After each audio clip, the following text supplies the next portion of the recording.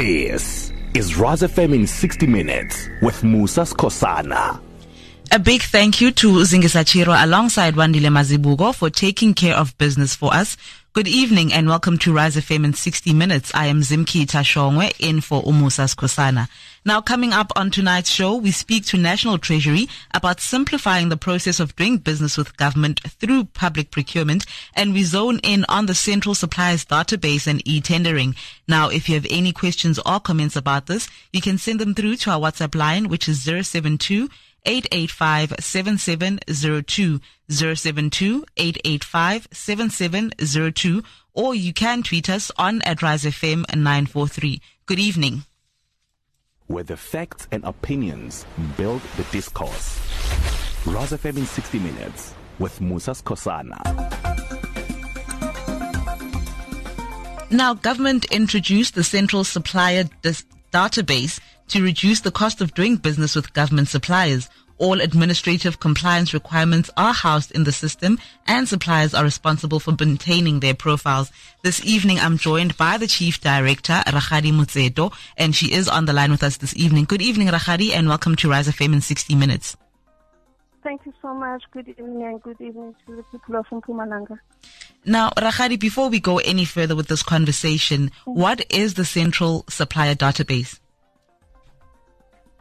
The Central Supplier Database, I think last week I explained the relevance of the information from the SONA. So in 2015, from the SONA, we were tasked to find ways of reducing costs of doing business with government for suppliers, meaning reducing the cost of photocopying, loss of time, standing in queues to certify documents, and traveling to different institutions to deliver these documents just for one RFQ. So to reduce the cost of doing business, we introduced the Central Supplier Database to centralize all generic or common administrative requirements that are used or applicable across government. So all the administrative requirements referred to are those like your ID numbers that are verified electronically when you interface with Home Affairs, your tax status, the staff, you don't have to give us the tax clearance anymore. We can use your PIN to verify if the system is no longer, it's not giving us a positive reading, and then we verify your banking account as well through what we call Bank Save. And then we also introduced the e-tenders portal, where the majority of the competitive tenders are advertised and uploaded together with the tender documents, so that suppliers, if they are interested in submitting or competing for a particular tender, they can just download the documents and submit using only their CST number, not any other information like your ID and all other documents that were required. And again, they don't even have to go and buy newspapers anymore to look for tenders. They can just go into the e-tenders portal. That's how the e-tenders as well as the CSD came about in 2015. Now, Rakgadi, how do people go about with the registration of this whole process of the CSD?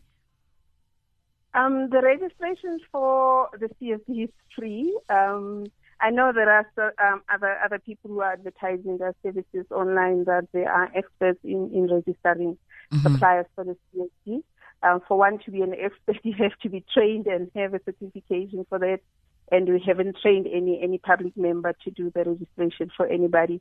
So suppliers are expected to do their own registration online. What they need to do before they register is to go onto the CSD site and check under the frequently asked questions. What are the documents that are going to be required? They need a cell phone, they need an email, they're going to need the ID as well as their company registration and their banking details. And immediately they are done with their registration, what they always forget to do is to click the submit button just to make sure they give the system permission to start verifying the information. And then immediately when the information is submitted, then at the end of the registration, they will have a permanent MAAA number. And that means that they are fully registered, and then the other verification will still go on in the background. But the MAAA number confirms that you have filled in all the fields, all the information that is required for you to be on the CSD. If you've just joined us, you are listening to Rise FM in 60 Minutes, and I'm in conversation with the National Treasury's Rakgadi Motsetospeaks, speaking to us this evening about the simplifying of the process of doing business with government. And this evening we are looking at the Central Supplier Database. Now, Rakgadi, what categories of suppliers should register on the CSD? It's all suppliers. It doesn't matter. As long as they have a company number, they have their bank account, they have their ID number, the South African ID, and then they have their home address, they have the email and the cell phone number, they can do the registration. It doesn't matter what services they're rendering. Oh, okay. So now when it comes to the using of the CSD, is there a limit when it comes to the number of users per supplier? Suppliers tend to register a lot of commodities. We don't restrict them because some they're doing different services and different commodities. But the challenge is that when they do that, they tend to expose themselves to what we call the RFQ scams, because if you register too many commodities, you tend to forget which ones you have registered for. So when you get an email that looks like it comes from government, you tend to be responsive to that. So much as we say, remember what you have registered for. Try and stay in a particular sector for you to be able to remember what is happening or even know what is happening in that sector. They tend to think that we want to limit them. They believe that the more you register too many commodities, the more you stand an opportunity of getting an RFQ request, which is a risk, of course, because once you have too many commodities, you tend to forget which ones have you registered for, which ones you didn't register for. So it puts them at a risk as well. Now, what are the advantages and the disadvantages of the CSD and e-tendering? It cuts a lot of paperwork. It cuts a lot of cost for them because once they are on the central supplier database and their services can be provided nationally. For instance, if somebody is an engineer, has an engineering company, and they can do business because they don't have to move the office to another province. They can do that across the entire country. If we are in housing, we're looking for engineers, maybe in a category of young people, then that particular company is going to show up. They stand a chance of doing business in any other province. Even on the e-tenders portal, they can look for opportunities across the country because they can move themselves. They are the only asset maybe of that particular company. They can move and go and render an audit service in another province or render an engineering company service in another province. So it gives them a volume or a bigger scale of opportunities across the country. They don't have to stay in one municipality or one province. They are accessible by all institutions of government across the country. And if you've just joined us, you are listening to Rise FM in 60 Minutes, and I'm in conversation with the National Treasury's Rakgadi Motsetospeaks, speaking to us this evening about simplifying the process of doing business with government. And this evening we are zoning into the Central Supply Database. Now, Rakgadi, while we're still on trying to familiarize ourselves with this database, how can people check their CSD status? They have their profile because when they register, they create a profile like your login details when you go onto your social media account.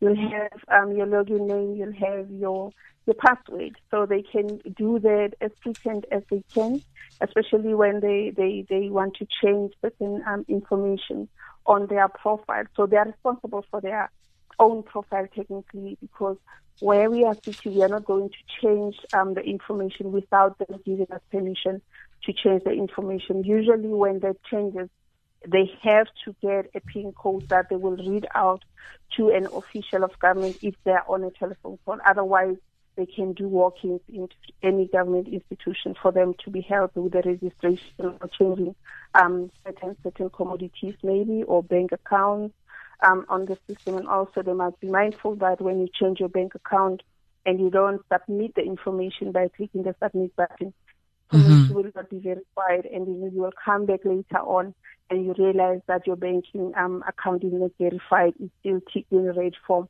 So they need to click that information, submit button, to make sure that it goes through the bank safe to that particular bank, and then verify the information, then they will be compliant on the system. Otherwise, we don't get into their profiles unless we're looking for suppliers. And if we appoint them, that's when we are going to draw their report from the system. Rakgadi, let's take this short break. We will be back, and you can still send your WhatsApps to 072-885-7702. You are listening to Rise FM in 60 Minutes, where the facts and opinions build the discourse. Rise FM in 60 Minutes with Motsetospeaks.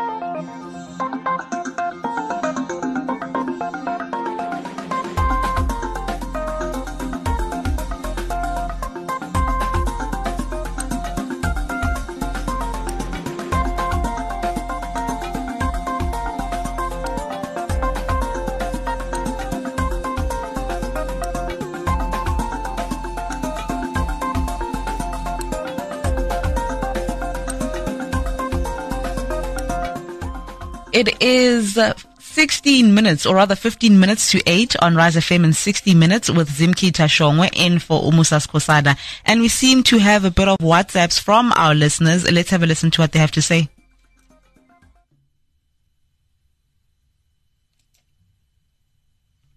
Suppliers database and vendor registration, and why can't they be merged into one?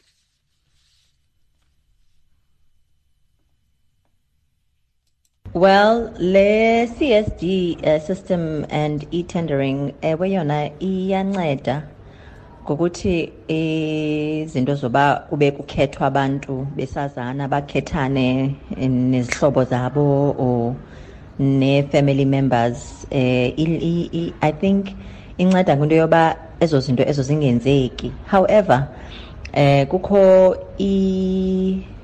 I think the system itself ayikho user friendly, and nje ningakho user friendly nje ikwazi ungabi namdla wokuba noba mawuloge on okanye ucheke into yokuba ngeziphi tenders ezi-issuishiweyo, because uphelela u-applya, the next thing i-application yakho ingayindawo.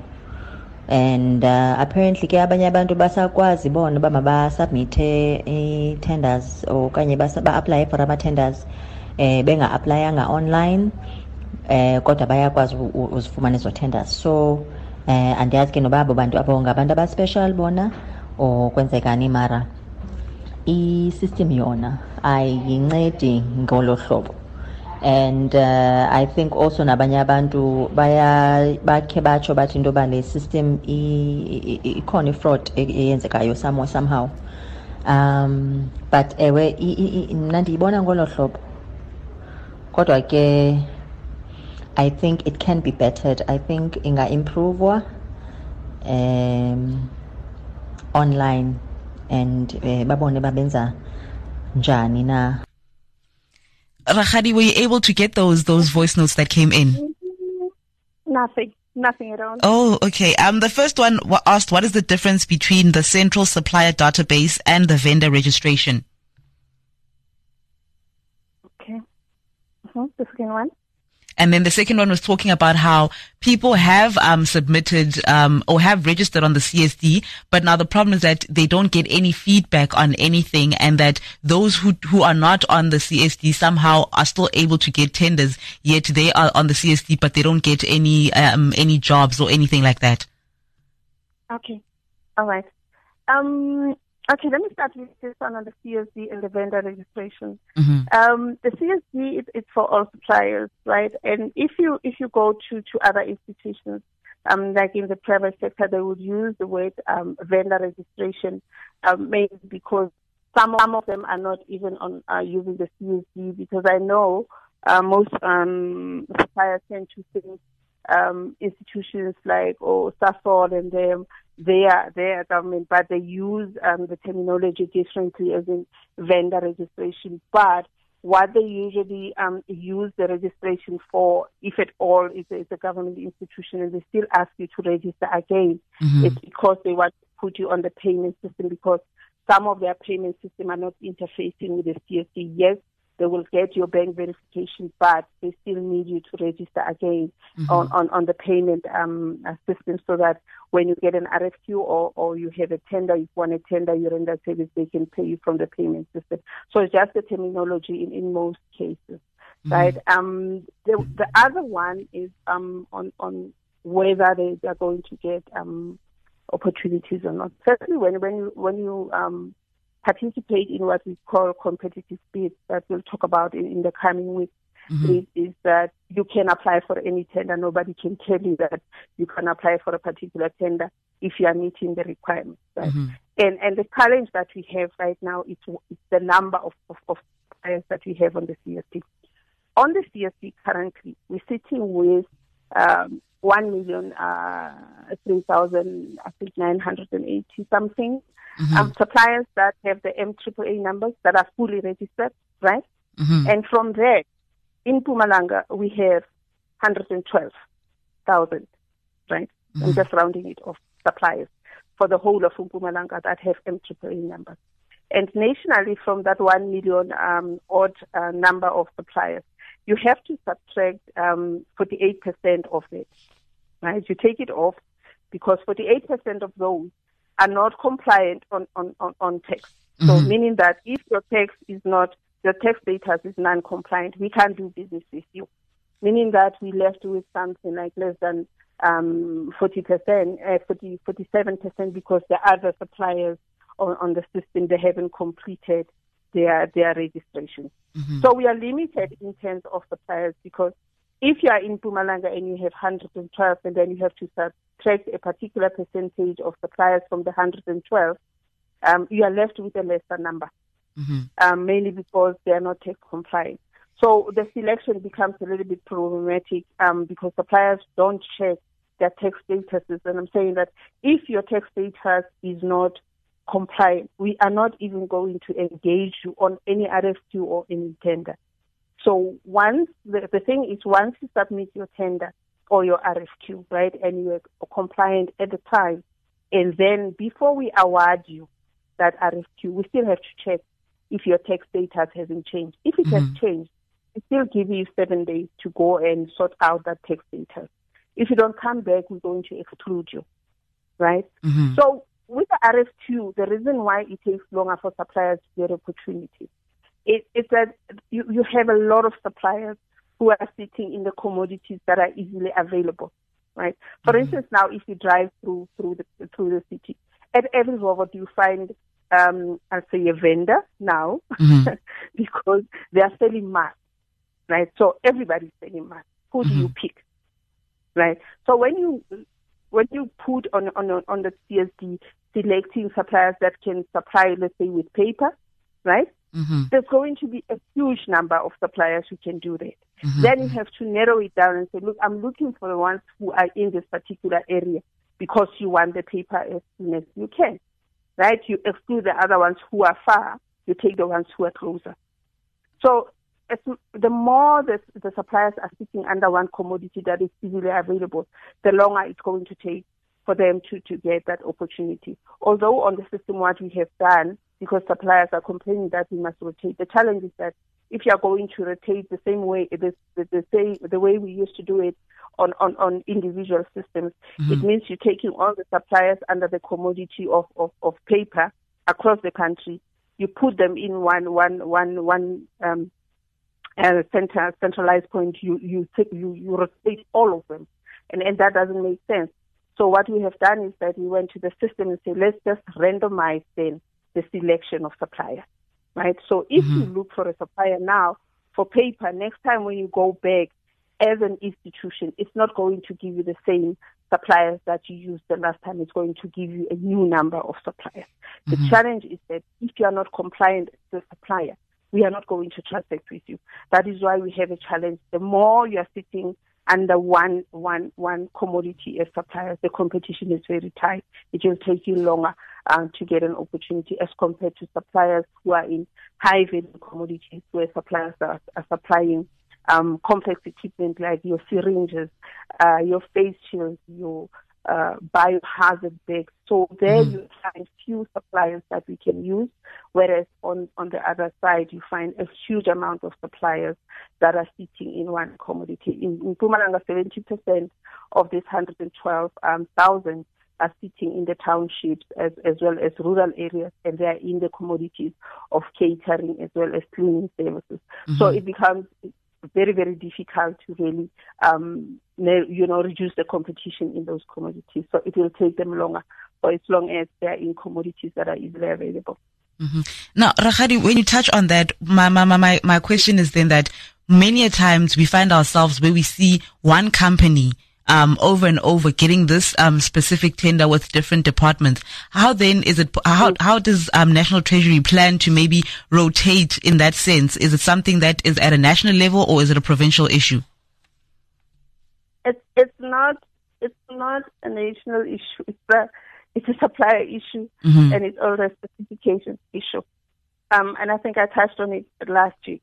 Firstly, if you don't apply for a tender, you're not going to be considered for a tender, right? Secondly, if at all the tender comes out and they're asking for certain requirements and you don't have them, you cannot blame somebody who has those who meet those requirements, right?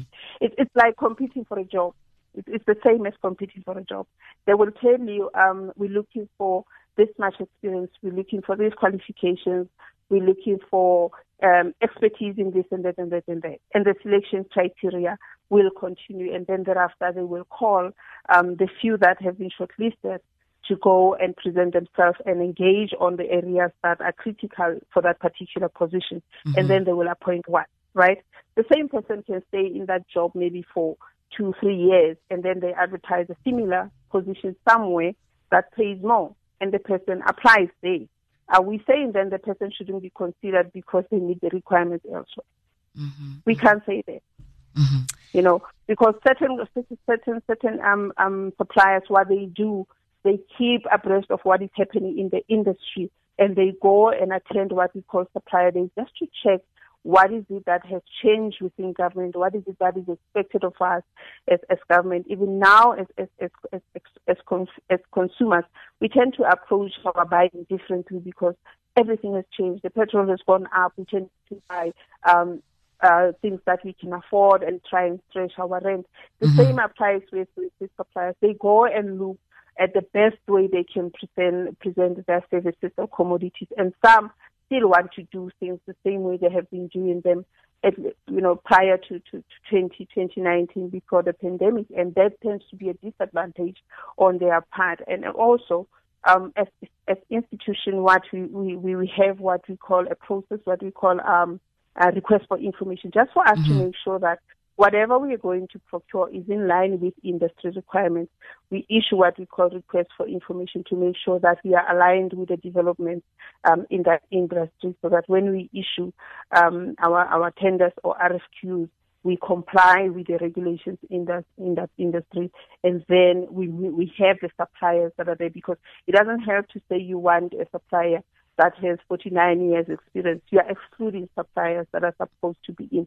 Does it mean if they have 49 years, then they are better with somebody who comes in with a new technology that can really cut the cost for you in terms of running a business?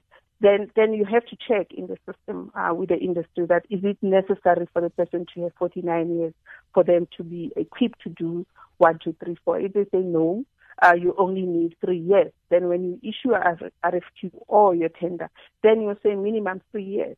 And then you can say if you have additional 1, 2, 3, 4, it's an advantage, you give the points for that.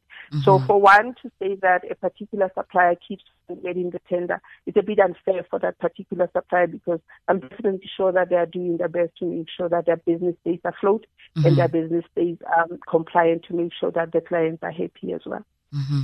And if you've just joined us, you are listening to Rise FM in 60 Minutes. I am in conversation with the National Treasury's Rakgadi Motseto, and she's speaking to us this evening about simplifying the process of doing business with government. And tonight we are zoning into the central supplier database. Now, Rakgadi, the voice note that came in also had asked the difference between the central supplier database and the vendor registration. That is the one that I spoke to earlier, that it's just an issue of terminology in terms of different institutions. Usually in the SOEs they will say vendor registration, but they use the CSD as well. Sorry, an additional requirement or registration will be on the payment system, or maybe they have supplier development. They would ask them to register for as vendors for supplier development, just to take them through a particular process to make sure that if they get to a point where they require certain suppliers, they have those that they have developed and they can use in their system. Now, Rakgadi, at this point, how many suppliers can government transact with across the country, and what is the impact thereof of the objectives of government through public procurement? We have just over 1 million. It's 1,300,000. Just let me say 1,004,000. That's the number that we have that have the CSD number, and in Mpumalanga it's 112,000 that we have that have the MAAA number that are fully registered. The other ones, they are still dormant on the system because they didn't complete their registration. But the challenge is that from that 1,004,000, we can only transact with less than 47% of those, because the majority of them are not tax compliant, and we can't transact with suppliers who are not tax compliant.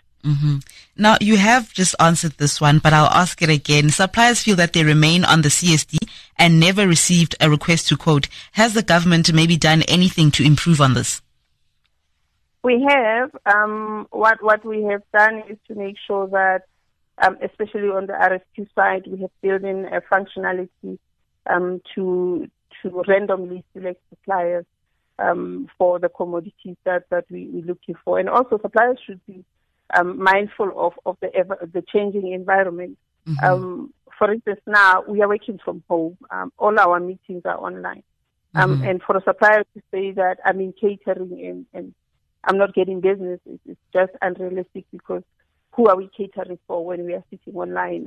Everybody's at home, and then we're doing our meetings on the digital platform. So they need to realize that the changing environment tends to impact on their business as well. And even those who are in the supply of stationery, we hope we don't print anymore. We sign online. We do a lot of things online. So those particular commodities are going to be affected, and also even the cleaning services, because you don't require a lot of support in terms of cleaning the offices, because we're hardly in the office. We go maybe 2 days a week and we alternate. So they don't have a huge number of officials that they need to service in that particular building. So the number of labor that will be required by the cleaning service is going to be lesser. Rakgadi, let's take this short break and we will be back. And you can still send your WhatsApps to 072-885-7702. You are listening to Rise FM in 60 Minutes. You're listening to Rise FM. Tying the opinions into a single narrative. Rise FM in 60 Minutes with Motsetospeaks.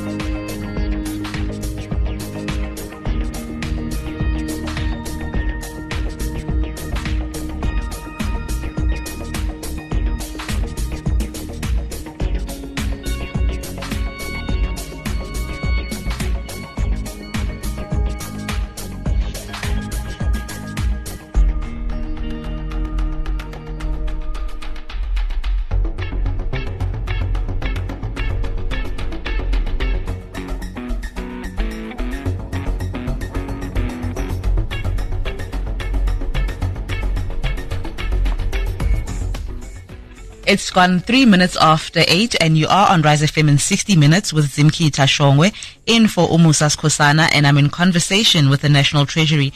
Now, Rakgadi, we've just received a WhatsApp, and it says, as business people registered with the database, we get a lot of fraudulent requests to code. How do we stop this? This is from Usibusiso in Ganyamazan. How do we stop it? I wish we could stop it, because I receive some as well, although I don't have a business. The issue is the concern. The thing is that we have picked up is that where do you leave your information? If you go and engage on different platforms or sessions or workshops or conferences, and you leave your information, some people take that information and use it for whatever they want to use it later on, because information is money. If it wasn't, you wouldn't have big companies held at ransom for data that has been stolen. So for them to deal with this scam, that tends to rise at a particular time when government is winding down. Like now, we're heading for Easter. You're going to see a huge amount of scams going up. Firstly, is that these are high-value commodities that if I think next week or the other week we're going to talk about the method of procurement where we have transversal contracts. These are very complex commodities where they're very expensive and are very, very complex, that if you have to buy one, you have to spend something like 500,000 to buy just one equipment or one machine. Right? So suppliers tend to register too many commodities and they forget what they have registered for. So with these commodities, they need to remember what they have registered for. And if at all they don't know this particular commodity that they have been asked to code on, they shouldn't even bother to code on that RFQ. And also, they need to know within government who is supposed to be buying or procuring from them their services or commodities. Right? If you are in the agricultural sector, you will know that you only deal with your forestry as well as agriculture and maybe health to some extent if you are doing chemicals. So they need to understand which institutions are going to be talking to them. But with the scammers, they are now smarter. And also on the e-tender side, for them to deal with those scams, they can go to the e-tender side and just check those departments and ask those departments because the contact details are there, and check whether that particular RFQ is legit or not. But we don't with these fake RFQs. Firstly, we don't ask you as a supplier to go and buy or procure or supply a particular brand of commodities. We expect you to know this industry that you are in. We just tell you this is what we need. Where you source it is up to you. We don't tell you go to this particular company to source it. And then we don't ask you to even pay money to that supplier and ask the supplier to ship it to wherever. So firstly, we don't provide the budget for that particular commodity that we want to buy. Usually they will tell you we have a budget of this much for this, and this is the brand that we're looking for. And also they'll provide you with a picture of that particular commodity that they are looking for. And you might find that those commodities already are in what we call the transversal contract, which is another method of procurement.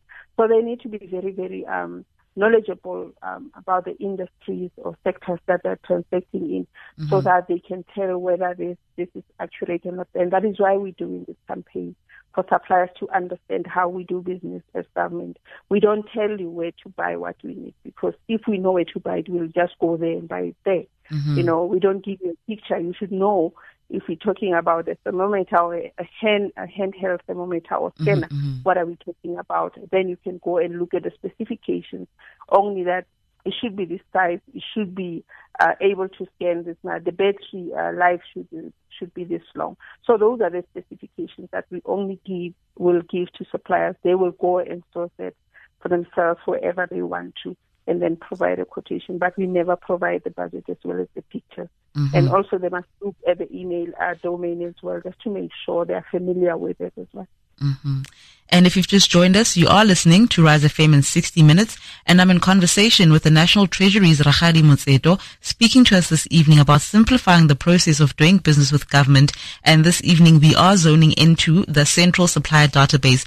Now, also Rakgadi, Mandla from Gapogweni is asking that bank verification is also a problem on CSD. Why does it take so long to verify business banking details?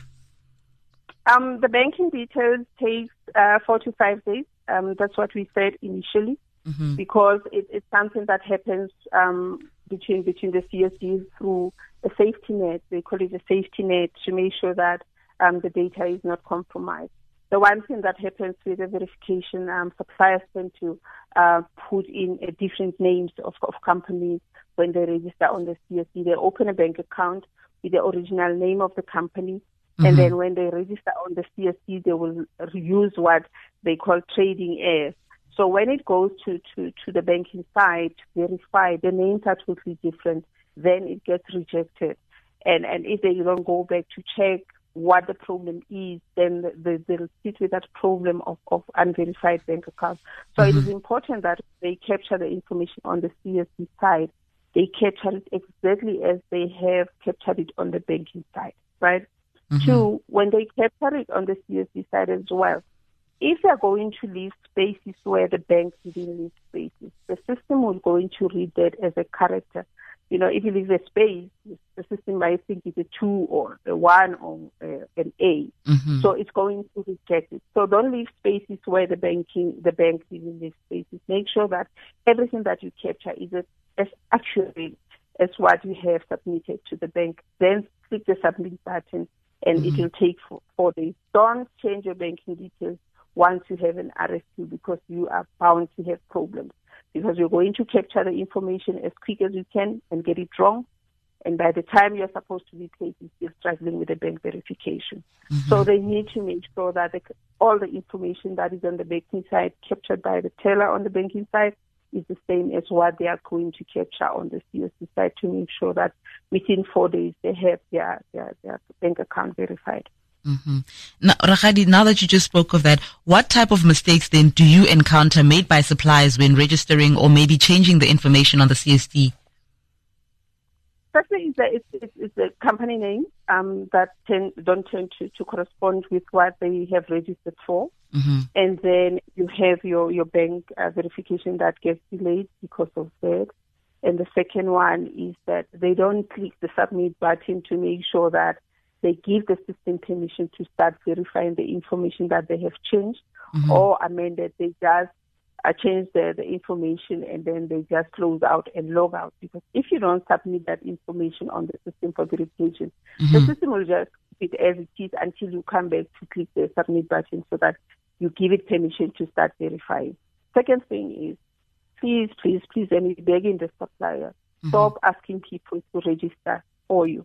The CSD is a free service for you so that you don't spend money on being on the system. It's a free service. If you have a challenge with the registration, just approach any of the provincial treasuries or any government institution, because we have CSD officials who can help you out. You don't have to pay anything for the service. It's a free service. Once you are done, if you do it correctly, immediately when you log out, you will have your MAAA number to confirm that you have submitted all the information that is required. It will still go through verification. So they need to be very, very careful. And the last one is that the tax compliance. It changes every day. It changes every day. And it's not the CSD. The CSD houses the information that SARS keeps on their main information. So what you see reflected on the CSD is what SARS has, and it's what Home Affairs has, it's what your company registration reflects. So if your tax status changes in a day or two, you still have to go to SARS to check what the issue is. You still have your PIN number that you can log online with SARS and check what the challenge is. Because sometimes you find that you are supposed to pay a particular amount, which is maybe 10 rand, and then that system counts as a debt and then kicks you out as non-compliant. So make sure that you keep your status, your compliance as positive as possible. If the system, especially the tax one, because it's the one that tends to change frequently, they need to be mindful of that and make sure that they really correct it with SARS before they get an RFQ or even submit for any tender. Mm-hmm. Now, Rakgadi, we seem to have a voice note. Can you please just have a listen and then we'll get back to the questions? All right. Tying the opinions into a single narrative. Rather FM in 60 Minutes with Motsetospeaks. Hi, Zimkita. Could you please ask the Chief Director what it means when businesses are partially registered on the CSD? The question, Rakgadi, that we have just received is asking what it means when a business says it is partially registered on the system. If it's partially registered, meaning that you didn't complete the whole registration, Mm-hmm. you're going to end up with what we call an RA number as a reference number. Mm-hmm. So if you get an RA number, the number will start with the letters RA. It means that your registration is not complete, so you have a temporary CSD number. But if you have captured everything and submitted everything for verification, once you're done, you get your NAAA number immediately. But if you're still sitting with your RA number, then it simply means that you're partially registered. So you still have to go back and complete your registration. Mm-hmm. Now, a WhatsApp message from Almond in Witbank says, Tina asitoli ma request for quotes, yindaba. It will be very helpful if I knew what commodities is registered for. Mm-hmm, mm-hmm. Mm-hmm. Then I'll be able to answer the question accurately. Yes. Now, Rakgadi, you spoke about tax compliance. For those maybe who are not clear, what does tax compliance mean and what do companies that are not tax compliant have to do in order for their CSD to be up to date? And remember, the tax compliance is the SARS issue, Mm-hmm. right? So when they register on the system, they put in their tax number, right? Mm-hmm. Then the system will go and check with SARS whether the person is compliant and not using that reference number. Mm-hmm. If on the SARS side it says you are not compliant, that is what is going to be reflected on the CSD, right? So if they realize that their tax status, because they're no longer issuing, like I said, tax clearance certificate that used to last for 12 months because they're saying that suppliers will pay and then spend the whole year not paying SARS after issuing invoices, and then they go with that tax clearance certificate doing business with them and still owing SARS. So they've taken that out because we used to struggle as well with the certificates because some of them used to be amended in such a way you only realize after you have awarded the supplier a contract but this particular tax clearance doesn't even belong to this company or it has expired in this year. They just changed the date. Mm-hmm. So what it means is that the tax status is that it tends to change every day. Mm-hmm. If at all you were supposed to submit or pay SARS on this particular day, then you don't pay. Tomorrow it will be negative. So you have to go to SARS to sort it out so that it gets reflected positively on the CSD side. Mm-hmm. Because on the CSD side, there isn't much we can do. Same as we can't change your ID number on the CSD side because the information that we're interfacing with is sitting with Home Affairs. Mm-hmm, mm-hmm. And if you've just joined us, you are listening to Rise FM in 60 Minutes. I'm in conversation with the National Treasury's Rakgadi Motsetospeaks. She's speaking to us this evening about simplifying the process of doing business with government through public procurement. And this evening, we're looking at the Central Supplier Database. Now, Rakgadi, from the voice notes and the WhatsApp we've been receiving, it seems as though people are getting frustrated with this database. I know I've asked this question before, but I think it's important for me to ask it again. What sort of measures do you think going forward or are being put in place right now to deal with these frustrations of the business owners? The thing is, Azimkita, the thing is, this is a competitive environment, mm-hmm. right? If you want to compete, you have to stand out and supply something where we find a few suppliers.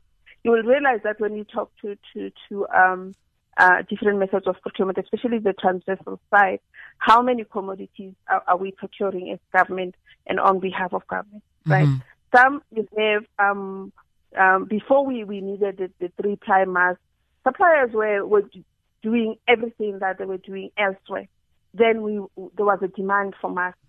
All of them went to deliver to start making the 3-ply mask and face masks, right? Now they're sitting with a huge amount of stock because now we are winding down in terms of the demand. Right? If the demand is high, you will find usually suppliers tend to flood that particular commodity, and the competition is going to be tight, especially on the RSQ side. But there's still an option on the competition side in terms of the whole tender system that is open to everybody. You don't have to wait for an RFQ if you feel as a supplier that you are competent enough to deliver on a particular service that the tender has gone out. You can submit a tender and be evaluated like every supplier, making sure that you meet all the requirements. So if there's 180,000 suppliers under facial mask and we're looking for 2 boxes, we're going to use one supplier. Until those boxes are complete, we are not going to go back to that line item again. Now, so we buy what we need, we don't buy what is supplied. We seem to have a WhatsApp voice note. Let's have a listen. Okay. Tying the opinions into a single narrative. Rather than in 60 minutes with Motsetospeaks. Hi Zinkita. I'd just like to know what happens when the directors of the business are found to be government employees. Rakgadi? Yes, this. Yeah, I think I heard that if the suppliers are found to be government employees. Yes. It differs in terms of legislation. On the municipal side, there is room for that. On the PFMA side, depending on the institution, which law or piece of law do they comply with, right? And also on the PFMA side, before you do business elsewhere or run a side business, you still need to get permission in terms of the PPSAs and public administration. You must get permission to run a side hustle. I will put it that way. But once when you want to do business with government and you are an employee of the state, what we have done on the CSD, we have loaded all the payrolls for all the institutions that are complying with the PFMA, so that when we check on the system, it will indicate that this is an employee of the state. They're employed in the state. Even the ones who are on long-term contracts, they're getting, if they're paid on the payroll of government, they will be reflected as employees of the state. As a result, we can't do business with government for institutions that are complying with the PFMA. But on the municipal side, there is a different process. And that's what we want to align, especially with the PFMA, to make sure that because you are sitting in government, you know what the opportunities lie. And then you tend to think, let me just participate, because that is a law. You can't say to somebody, you can't do it if the law doesn't prohibit them from doing that. But with the PFMA, you can't, because already the payrolls are there. The system will verify with your ID that you are an employee of the state, and then you can be disqualified.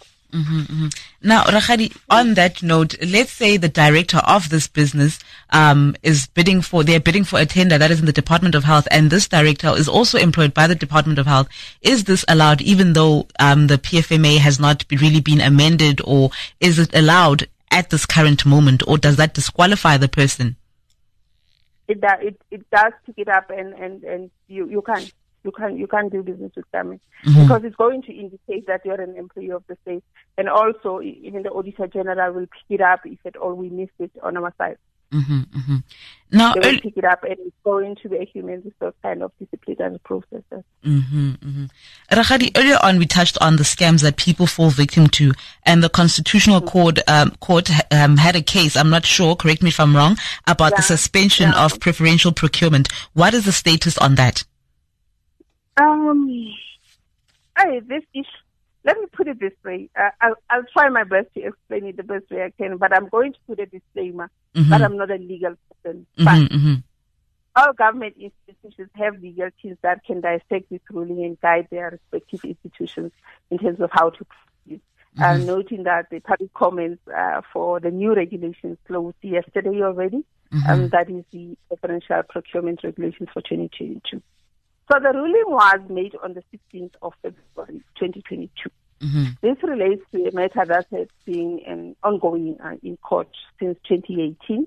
It is between the Minister of Finance as the custodian of Section 217 of the Constitution that talks to public procurement, in this case with a group called AfriBusiness. Right? The matter ended up in the Constitutional Court when the Minister of Finance appealed the Supreme Court ruling. Right? So the ruling of the Constitutional Court on the 16th of February, technically, it rendered the 2017 preferential procurement regulations invalid but not unconstitutional, stating that the minister shouldn't have issued the regulation to that extent where they put in elements of subcontracting and all those kinds of things. Because if you look at the Act, when you issue regulations, you have to align them to the Act, because the Act it states that this is what the minister needs to do. So that is why the regulations, the new ones, are focusing on the threshold amounts to apply what is prescribed in the preferential procurement and give effect to the 90-20 and 20-point system. Those who are in the tendering space will understand that. So whatever that is not included in the revised regulations that closed yesterday, they have to be dealt with by the organs of state in terms of the Preferential Act, Section 2.1, where it says organs of state must have their own policies for preference. Right? So all the subcontracting, because with the new regulation, subcontracting as a condition of tender is excluded together with pre-qualification and other elements. Because those are the two main regulations, 4 and 9, that were a source of contest in court. So institutions of government have to work on their preference policies using the regulations, where we are giving them the amounts that they need to apply when they're using the point system for 80-20 and 90-10. I know certain suppliers will say, but the 80-20 and 90-10, they don't help us a lot. You cannot change the regulations if the Act is still prescribing 80-20 and 90-10. You have to align it to the Act, right? So after the ruling, what the National Treasury did, they sought to clarify the implications of the ruling on procurement and issued what we call advisories on 2 occasions. So with those advisories, we're just saying to institutions of government, these are the implications of this ruling. We were not saying stop all procurement processes, as you will read in most of the newspapers that Treasury put the brakes on procurement, which is not the case. We were just saying this is where we are in terms of this particular ruling, because much as all the organs of state have legal people on their payroll, I don't know why they couldn't use them to interpret the Constitutional Court ruling, but we had to do it because of the huge amount of emails that we were getting, as well as calls that where do we stand because of this particular ruling. So we advise the organs of state that as per the Act, you can apply for exemption from the Act itself in order for you to implement procurement that can impact service delivery or be in the public interest. So that's what we did by issuing those 2 communications, which are still available on our website. Now, organs of state still need to develop their own preferential policies using the thresholds that have been gazetted. Once they are promulgated, they can add them on and then use their preference as prescribed in the Preferential Act, because it's not repealed. Maybe when we get to the procurement bill and it gets repealed, then we will talk another story. But now, what it says is that we no longer have subcontracting, we no longer have pre-qualification unless organs of state want to include them. That is their own policy. It's not the Treasury's policy. Rakgadi, let's take this short break. We will be back. You can still send your WhatsApps to 072-885-7702. You are listening to Rise FM in 60 Minutes. In touch with Mpumalanga. In touch with the world. This is Rise FM in 60 Minutes with Motsetospeaks. Steering. There's no limit to how far you can go in your career. You want to know why? Because when you learn like a boss, you earn like a boss. A study loan from Fundi makes it possible to take the big steps towards your career. Talk to Fundi for a study loan today and enable your success. Pay for tuition fees, outstanding balances, laptops, devices, and even accommodation. What are you waiting for? Simply SMS OB Limpopo to 32150 and Fundi will call you back. T's and C's and SMS rates apply. This is Raz FM in 60 minutes with Musa Skosana. It is 28 minutes after 7, and if you've just joined us, good evening. And this evening, I'm in conversation with the National Treasury's Rakgadi Motsetospeaks, speaking to us about simplifying the process of doing business with government through public procurement. And this evening, we are looking at central database systems. Now, Rakgadi, how important is it for suppliers to remember that they need to pay for registering on the database, that they don't need to pay for registering on the database? If you pay somebody, obviously you have to give them your personal details, and they are going to create a password that they will remember, and they can still go back onto the system and change your profile without you knowing it. So you are compromising your information by getting the third party that is authorized to work through that information with you. That is why we say stop paying people who are calling themselves experts in registering you on the CSD. It's a simple thing that you can do. You just have to follow through in terms of look at the frequently asked questions in terms of what are the documents or information that I need for me to complete the whole registration, so that when I'm done, I can get my MAAA number. And what is very, very key is that after every information that we have captured, when you get to the bottom of the page, just make sure you click the submit button, because the system will not move into verifying that information if you don't give it that permission by clicking that submit button. So it is important that they go, if they're struggling with the CSD, they can go to any institution of government to ask for help. We have officials who have been trained on the CSD to help suppliers to do that. Most of them, they have done them over the phone. They can use, if they have Android, they can do it. If they have all the documents that are required, they can do it. And then before maybe less than 15 minutes, they are done. And then they get their MAAA number. Depending on the commodities that they have registered, they can either wait for the RFQ or they can look for tenders that are above 1 million, because right now we have revised our threshold. So when they see RFQs that are coming and they are up to 1 million, they should be as alarmed, because the thresholds are different now, especially on the PFMA compliant institutions, whereas on the MFMA, the municipality side, is still 200,000. So they shouldn't be as alarmed, but they still need to approach this with caution to make sure that they verify if they are in doubt, because what we have done, we have attempted to activate the issuance of RFQs online, but the thing is, it goes to all government institutions. If you are registered for 50 commodities and you have 2,500 institutions that are looking for this commodity, let's say in Mpumalanga you have all institutions that are looking for paper and you're registered for paper, you're going to get those RFQs from all of them. And suppliers tend to complain that we're getting a lot of RFQs via honor, so we had to stop it because we were still piloting it. But we have to see how best we can use it going forward. And hopefully next week when we talk to different methods of procurement, they will understand how this whole system can come full circle for them to understand and really take the opportunities as they come. Thank you so much, Rakgadi, for the informative information that you've shared with us this evening. Thank you so much, Ma. I'll talk to you again next week. Thank you so much. That was the National Treasury's Rakgadi Motsetospeaks speaking to us this evening about simplifying the process of doing business with government. And this evening we were looking at the Central Supplier Database and e-tendering. Well, that's where we leave it on Rise FM in 60 minutes with Zimki Tashongwe in for Umusa Skosana. We will be back tomorrow, same time, between 7:30 and 8:30 p.m.